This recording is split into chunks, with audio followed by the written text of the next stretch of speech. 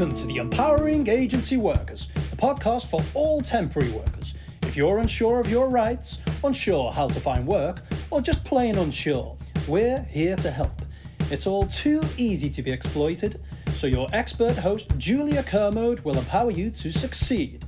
Welcome to today's podcast. I'm really excited to have with me a lady called Jan Eyston. She is board chair at SmartWorks in Greater Manchester, and it's a fantastic organisation that gets involved with helping people look their best for job interviews. Now, Jan's background, she's got a strong commercial background in business development and IT, and she's now, as I say, involved in SmartWorks. So Jan, really warm welcome. Tell us a little bit about SmartWorks, if you can, as a starter. Thank you, and thank you very much for the invitation. It's wonderful to be connected with your audience, and if they go away with some hints and tips as to how to perform better at interview and be really prepared, then that's a wonderful use of my time. SmartWorks Greater Manchester first opened its doors in June 2015, so over 6 years old now.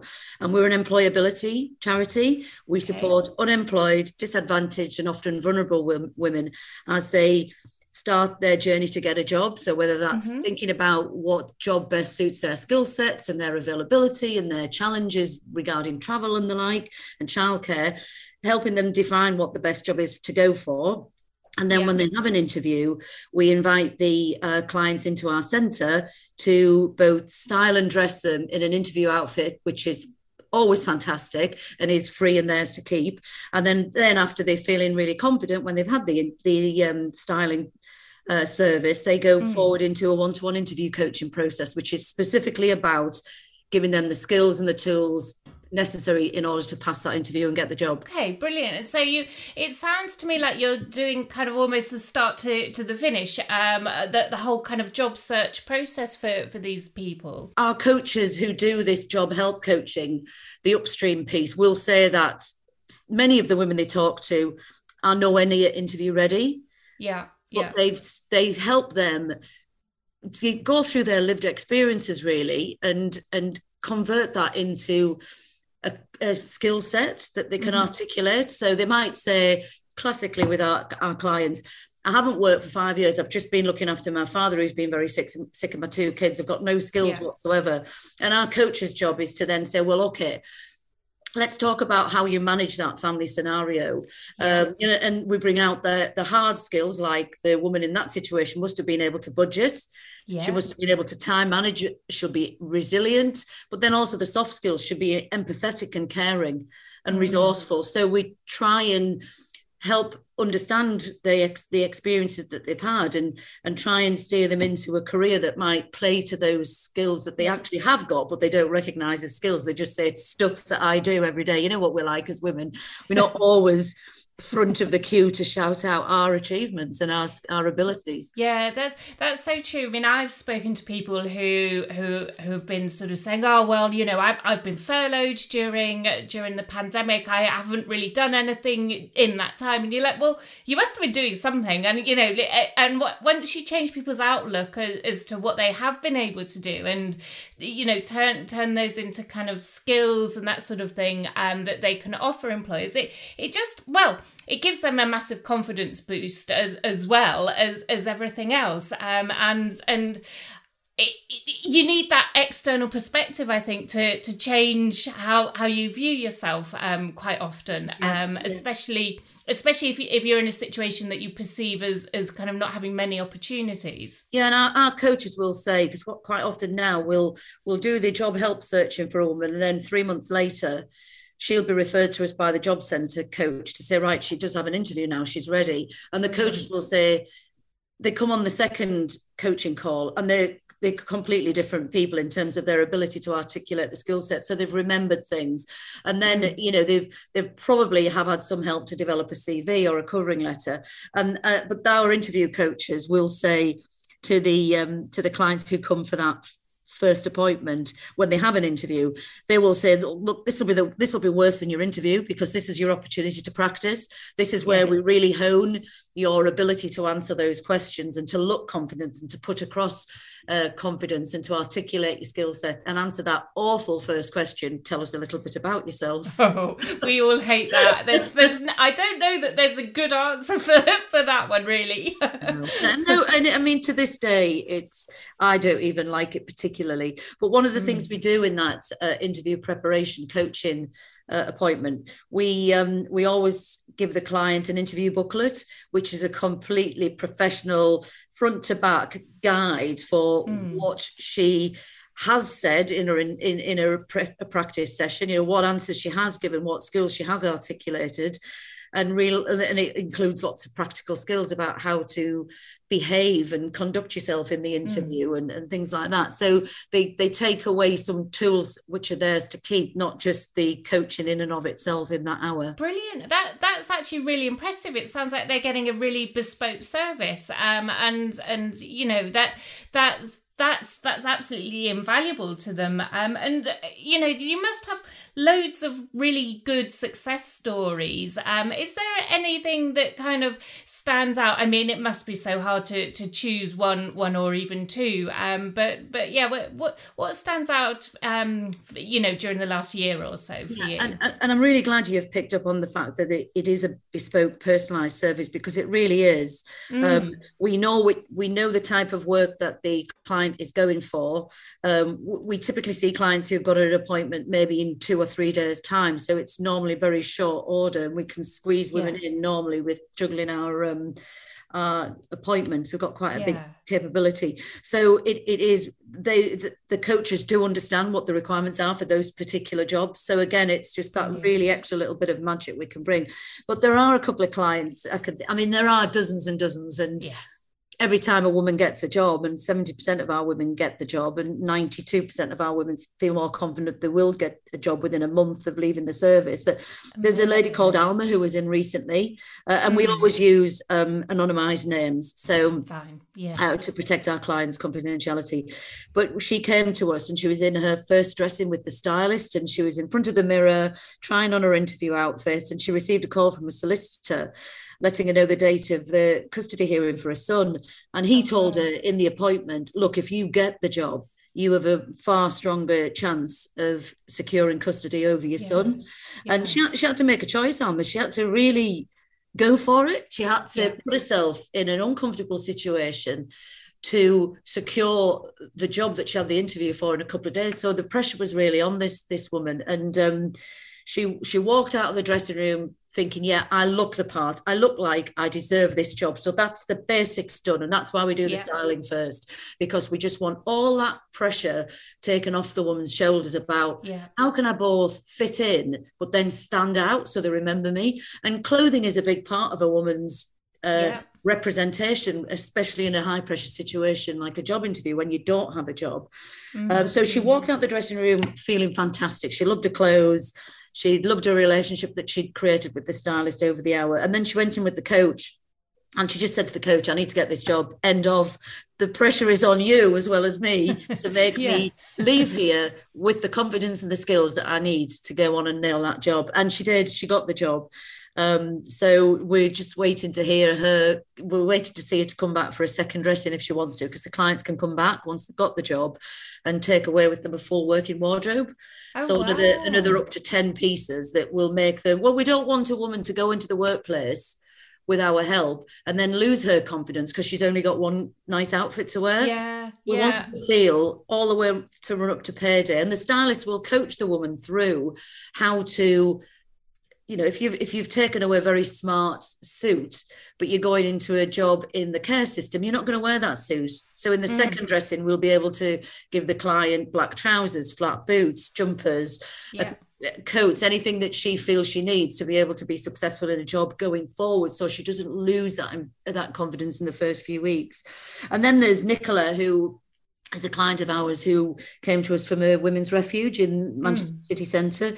She was miles away from her family. I think she'd had to leave her home in the middle of the night in Leicester. She was fleeing an abusive relationship, and she had absolutely nothing to wear. She had one set of clothes, which were the clothes she left the house in. So she was classically washing her underwear overnight, leaving it on the radiators to dry. And that erodes confidence. It completely destroys self-esteem. And so when Nicola came to us, she managed, through how on earth she did it, she managed to get herself an interview for a job. And when she came to us, our stylists are empowered to go above and beyond. And we have in our dressing room drawer after drawer after drawer of brand new, unworn underwear that's donated to us from John Lewis and Marks and Spencers and companies like that. And we also have feminine hygiene products that are given to us by another charity called Bare Necessities. So Nicola did not leave in just an interview outfit after her first session with us. She left with a few more things, but practical things like boots and a coat and a bag where she could put her interview folder and things like that. I mean, it's a joyful service when you have Almas and Nicolas coming in, and you can help transform their lives and the lives of their families as well. I can only imagine. I mean, I'm sitting here and I'm getting kind of goosebumps as we're talking. The difference that your organisation is making, and kind of some people out there perceive clothes and how we look and even kind of hairstyles and whatever as kind of being a bit of a luxury, but when you have none of that, you, as you've already said, it will affect your confidence, how you feel about yourself, how you present yourself, how you come across. I mean, Nicola, the second person you talked about, having to wash her undies every day and dry them every night. The mental damage, I suppose, it must be enormous for them. Yes, and our volunteers are recruited for the skill set. So our stylists will have been personal stylists at John Lewis or Hobbs or in retail organisations, or they've been buyers in fashion. So they love clothing, and they love, moreover, what clothing does for a person's confidence and feelings of self-worth. And similarly, the volunteer coaches will all have been HR managers or recruiters or professional business people who've grown teams and developed women into through their careers. But over and above all of that, we ensure that our volunteers are first and foremost empathetic and kind, and they are absolutely not judgmental at all. We have seen it all. We are open to women only, or anyone who represents themselves as a woman, from the ages of 16 to 66, size 6 to size 26. Our church is very broad, and our doors are open to everyone. And it's heartwarming to support women like Nicola and Alma. You do know that it's the first dressing where they are styled, dressed, and then interview coached. That's 2 hours, and in 2 hours, it's unbelievable what the volunteers are able to do when they've got that woman. They're holding her hand, they're gently supporting her and showing her support, possibly like she hasn't had for many a year. Nicola was separated from her family, so she didn't have anybody saying to her, you look great, you've got this, you at least look like you deserve to be in the interview. Now go and sock it to them and tell them all your skills. And that's our volunteers gently encouraged to start off with, but then they'll really start to build confidence by, first of all, building rapport with the clients. It's very important, whilst obviously being mindful of safeguarding and the woman's preferences.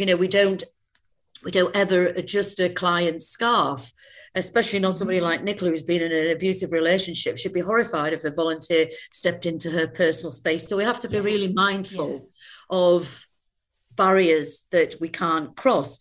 But, smiles and encouraging words and great big beams of smiles when the lady comes out the dressing room looking fantastic. That does an awful lot to a person's self-esteem. Yeah, it's amazing. And I think in some ways that first step that your kind of clients go through in terms of asking for help can be really hard for them if they're in that kind of low place, self-esteem wise, and then to come into your services and then to come out the other side a different person almost, it sounds like. It's just incredible, isn't it? It is. And I mean, the feedback we get about how they feel better and their confidence about getting a job, it's always 92, 94%. It's never fallen below 90 odd percent. And you're absolutely right. The client has no understanding of what the SmartWorks experience is going to be like. So she has a perception, and that perception is very much set by, say, a job centre coach or her the person who's supporting her as she's trying to leave the prison service, or trying to get a job while she's in a women's refuge. So we have a video about the client experience that we send to all of our referral partners, but we do have women, we see them at the front door, and it's either, why am I being sent to a charity shop? It's going to smell like a charity shop. The clothes are going to be awful. And the job centre are just fobbing me off by sending me here. So that's one perception. And the other perception is, sadly, I'm going to walk into that centre. I don't have stylish clothes. I know I don't look amazing. I'm really down on my heels at the moment. And it's going to be full of wealthy, white, middle-class women who all look fabulous and wear amazing, expensive clothes. And the reality is neither of those are true. But, you know, that's our job is to overcome that perception within the first 5 minutes of them settling in. So we do settle them in really carefully. We welcome them. We make them a cup of tea. We ask them very gentle questions on a reception area with a sofa and a welcoming area where the volunteer will sit and get to know the woman a little bit. And then they go into the showroom and actually have the dressing service. So we understand those. I mean, I'd be horrified if somebody sent me to somewhere like SmartWorks and I didn't know what it was. Yeah, I would be thinking either it's a waste of time or, oh my God, I don't even know what to dress to wear to go to SmartWorks. Yes, I'm laughing. It's not funny, but yeah, totally. And you know, I can empathise with the mental barrier that it's going to be full of very glamorous ladies who you know, we've all had that, haven't we, from time to time when you're out shopping and you see something you like in the window and you're like, well, I can't go in there. I look too scruffy, and so you know.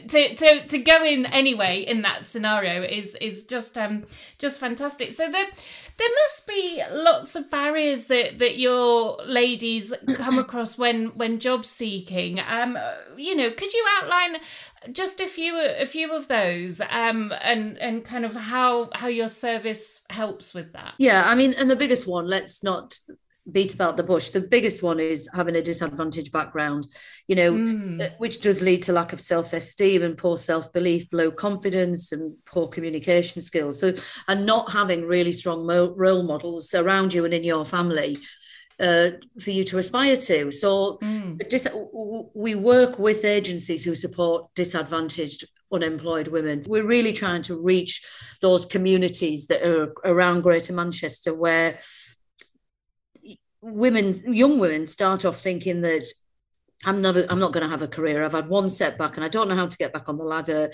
I left school with no qualifications. My life path is set out for me and its benefits, possibly children early, living in social housing. And then we also try and reach women who might be in the mid-50s who've been let go of a job, you know, when perhaps a retail organisation closed down, who think, how on earth am I ever going to get a job? I'm 55, I need money, I've got a family, I need to pay my rent. You know, these aren't people with mortgages and cars normally. So I think a disadvantaged background is we need to be really honest about it. It's the biggest obstacle that job seekers come against. But however, there are organisations like ours that are there to hold your hand through that process. It's not a handout, it's a handheld. And then lack of basic employability skills. No idea about how to write a CV, what is a cover letter, how to work out how to apply for a job by translating your experience into a skill set. And then in Greater Manchester, you know, our transportation isn't cheap. So transportation is an obstacle. True. Gaps in employment, unless you can talk confidently about why that's happened, that can become an obstacle. Women who require childcare assistance. So they're on the verge of, if you're on universal credit and you've got childcare assistance, the job is perhaps not offering you as many shifts as you would like. So where's the tipping point to make working more cost effective than not working? That's a big obstacle at times. And then obviously major life challenges such as domestic violence, drug or alcohol abuse, mental illness, a prison record. So there's still a lot of obstacles that women have to overcome, and we're there to help them. We have helped women overcome those obstacles in their hundreds in the past, and we'll continue to do so. And we can really help. We can really help them guide them through that. Yeah, and I'll just share one of my frustrations with it is sometimes the recruitment processes that companies use don't help people with all these various backgrounds, and I get very frustrated actually that has to be the case, because I personally don't think it does, and I think as a society we need to change our perceptions and stop judging people who might not kind of fit our idea of what we're looking for in employment terms, and you know, who's to say that our ideas and our perceptions are right? Anyway, I'm sort of moving on to changing the world here, Jan. So I'm not sure that that's possible. I think you make a very good point, and one of the things we've tried, and we've never cracked this, Julia. So any hints and tips as to how to will be listened to carefully. We would like to work with employers because I think that, or recruiters, because I think that if they are genuinely committed to supporting disadvantaged people, women and men, get into the workplace, then I do agree that some of the recruitment processes are obstacles in and of themselves. But we'd like to work with employers who say, look, if you've been through the SmartWorks process, we know that you will be interview ready. So we will guarantee to give an interview to any woman who's unemployed, who's been through the SmartWorks process, because you've actually proven that you've taken a step towards moving yourself forward and taking on. You've been open enough to take on board support to help you get there. But we've never quite cracked that yet. We've tried a number of times, and we've got close with the NHS and with the DWP themselves, civil service. So we are asked by those organisations what could they do differently in their recruitment processes. But there is more that we could probably do as a national organisation. Yeah, okay. Well, you heard it here first, listeners. Anybody in those types of organisations, you know, who wants to help people, because at the moment I'm also a bit frustrated. There's so many sectors in the UK at the moment that are short-staffed, and yet there's this workforce out there with huge amounts of talent and potential, and we should marry the two up. And I know that that's kind of what your organisation is doing. And I just wondered, have you seen any differences in the last year or so in relation to sectors that do have these shortages? I wish employers were more open-minded when they try to fill positions, particularly when they've got such huge vacancies. But then I think unemployed women can take a bit of an advantage of that, because you can think more laterally about, you know, for example, as I said before, if you've been caring for an elderly relative, that translates directly into an empathetic, caring, soft skill set. So you could link one to the other more directly and just make it as easy as possible for the recruiter to hire you, because right now they do want to hire you. They're not being as selective as they perhaps once were. But if you don't prepare, the outcome will still be the same. They're not going to take on people that they don't think can do the job and can fit into their organisation culturally. So you can't skinny the preparation process. I'm afraid. I don't think you can. No, I completely agree with you, because so much hinders on interviews, and that's a whole other discussion actually, is whether that's even the right process. But let's not get into that. But so much does hinder on that, and you might be the best person on the planet for a particular role. But if for whatever reason you don't perform it as well as you could, then unfortunately it's going to be difficult. So I agree with you. I don't think you can kind of scrimp in the preparation for these things, can you? Not really. And coming to SmartWorks is the preparation. It's all the preparation you really need, other than, and our interview coaches even help with this, or a reception team. Just knowing which bus to get and how to get there, or which tram and then bus to get, and how much time you need to give yourself. So we try to be as practical as possible. And, if the interview's on Zoom, our coaches will say, well, look, in the background, you've got a lot of personal photographs. I'd suggest removing them. The light is shining on you, so we can't see you at the other end of the camera. So they'll try and be as practical as possible to do that final little bit. Preparation that's needed. I think that's brilliant, actually, because some of the women that you help won't necessarily even have a smartphone, for example, so they might not be able to find those bus times and do that kind of admin detail, if you like, that a lot of us leave to the last minute, because we are able to do it at the last minute. But yeah, that extra bit, if someone misses that and then misses their interview slot, then they've blown it. So that's sorry to pick up on what's such a small detail, but I just think it just shows how much thought goes into the process from your side. Well, we're deeply committed to their success. We've given them 2 hours of our time for the single purpose for them to be effective, perform at their interview and get the job. And nobody wants to miss that tiny little bit that might make a difference. So, for example, we talked about the interview folder. We'll remind the client to take the interview folder with her to read on the bus, but we also give as part of our styling, we'll also give the woman a bag that's big enough to carry the interview folder. Yeah. So, and the stylist, as she's finishing off the appointment and she's wrapping up the clothing in beautiful tissue and in a lovely white unbranded bag, it has to feel like a lovely personal shopping experience at the end of it.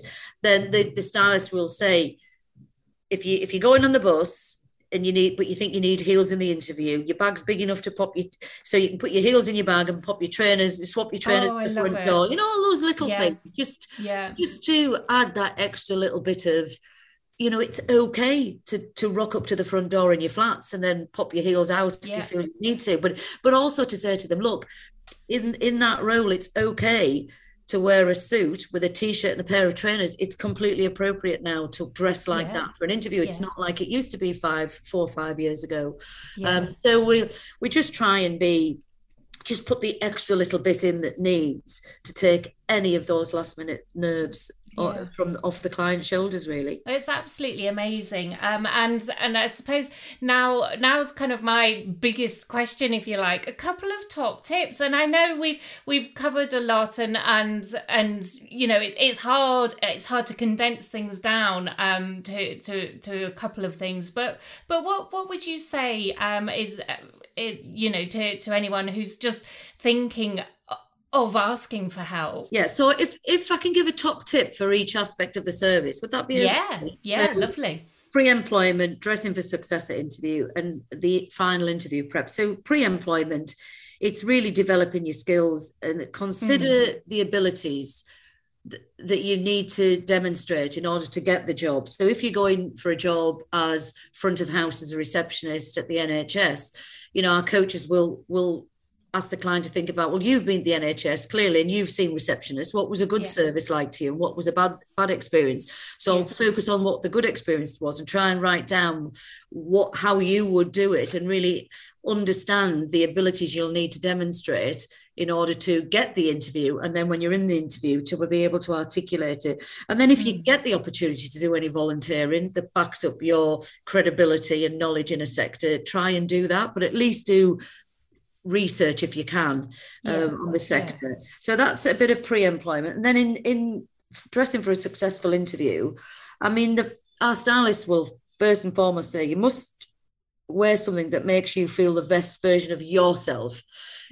We don't want you to look like the stylist or the other people in the centre. We want you to look like you, but the best version of you, so that you carry that confidence and you're therefore comfortable in what you wear, and it's not a juxtaposition to your normal style. So if you're very tomboyish, we're not going to try and suggest you wear a dress and heels. We'll probably put you in a suit with a t-shirt and a pair of cool trainers if that's appropriate for that job interview. So it's that real hard balance of fitting in, so you look appropriate for the process, but then standing out so they remember you. Yeah. And we've had a number of clients come back and they'll say, oh, you know what they said to me? They said, we really liked that woman who was in about fourth. Can't remember what her name was, but she wore that red dress. Do you know what I mean? So that's what we try and say. So something that makes you feel the very best version of yourself. So you fit into the process, but you stand out because you look confident and you're owning your outfit and you're feeling comfortable. And then really, when you're in an interview, it's about clarity, really. Obviously, you've got to prepare and you've got to do a little bit of research on the company. But when you're in there, try to listen carefully to the questions. And it's okay to say to the interviewer, do you mind repeating that question? I think I got it, but I don't want to answer it without really understanding what you're trying to find out from me. And breathe slowly, know your CV. And when you're asked a question, if you're listening carefully, try to point to that part of your CV that demonstrates the experience that you've got to answer their question about skill or competency or organisational capability and the like. And be positive through that process. So clarity, point to areas in your CV that demonstrate the capabilities, and be positive in doing that. As positive you can be when you're very, very nervous. And it's not a nice thing, an interview. It's not nice for anybody. But when the stakes are very high because you're unemployed and you need a job, it's even more nerve-wracking, isn't it? Yeah, it is. And when you're nervous, I think it's all too easy to not listen and to kind of rush things. And so, if you can make yourself just pause and absolutely, I completely agree with you. Ask the interviewer to clarify or repeat the question, because they don't want to hear a load of kind of jumbled answers either. So they would much rather give you the best chance of kind of shining. That's their job as interviewers. So it is. And thinking about, as you questioned before about the job market, if you're a Greggs recruiter and you need to recruit 1,000 people to work in the Greggs shops across Greater Manchester, you want every person who comes in front of you to be able to match the criteria and perform well so you can give them the job, because it's your task is to find as many people as you can to fit the job. So they are the recruiter, the interviewer wants you to be good. It's not there to trip you up. It's not hard.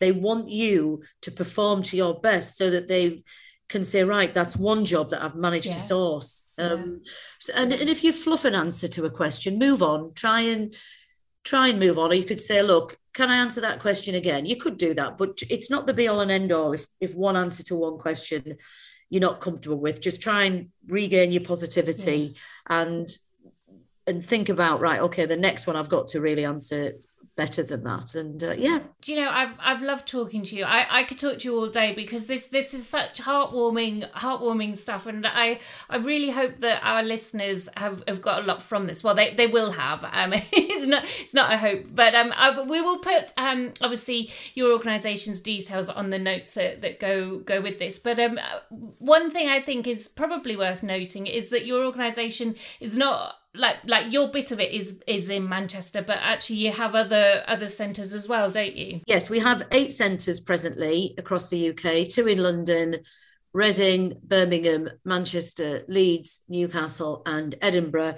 And we, in the next 3 years, will open another 3. We're going to focus on metropolitan areas of unemployment. So Liverpool, Sheffield, Bristol, Glasgow will possibly be our next few targets. And also, we are going to launch next year a virtual service for a woman anywhere in the country who wants access to the career coaching service, so the upstream job help service, that we hope to be able to introduce a national number where you can ring the national number and you'll be able to be supported virtually by any one of the centres who happens to have the coaches available at the time. So if you live in Brighton, you aren't going to travel to London for a job interview. If the job that you're going for is a cleaner, it's just economically silly to do that. But you will still be able to access the service. So I don't know when that's going to launch, but that's something that we will have in our strategic plan. But yeah, we support Greater Manchester.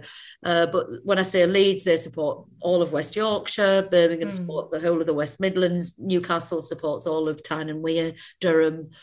So we try and extend our reach. Now that we've got our virtual capability as well as our in-person service, we can extend our reach quite a bit. It sounds absolutely amazing. I had no idea you were launching this virtual service next year on top of everything else. I don't know how you do it. I really don't. So please keep in touch, won't you? I genuinely want to be able to kind of promote your stuff to our listeners. So maybe when you launch the virtual service, we could have another chat with you or a colleague or whatever. That would be great. And anyone who's listening, thank you for listening.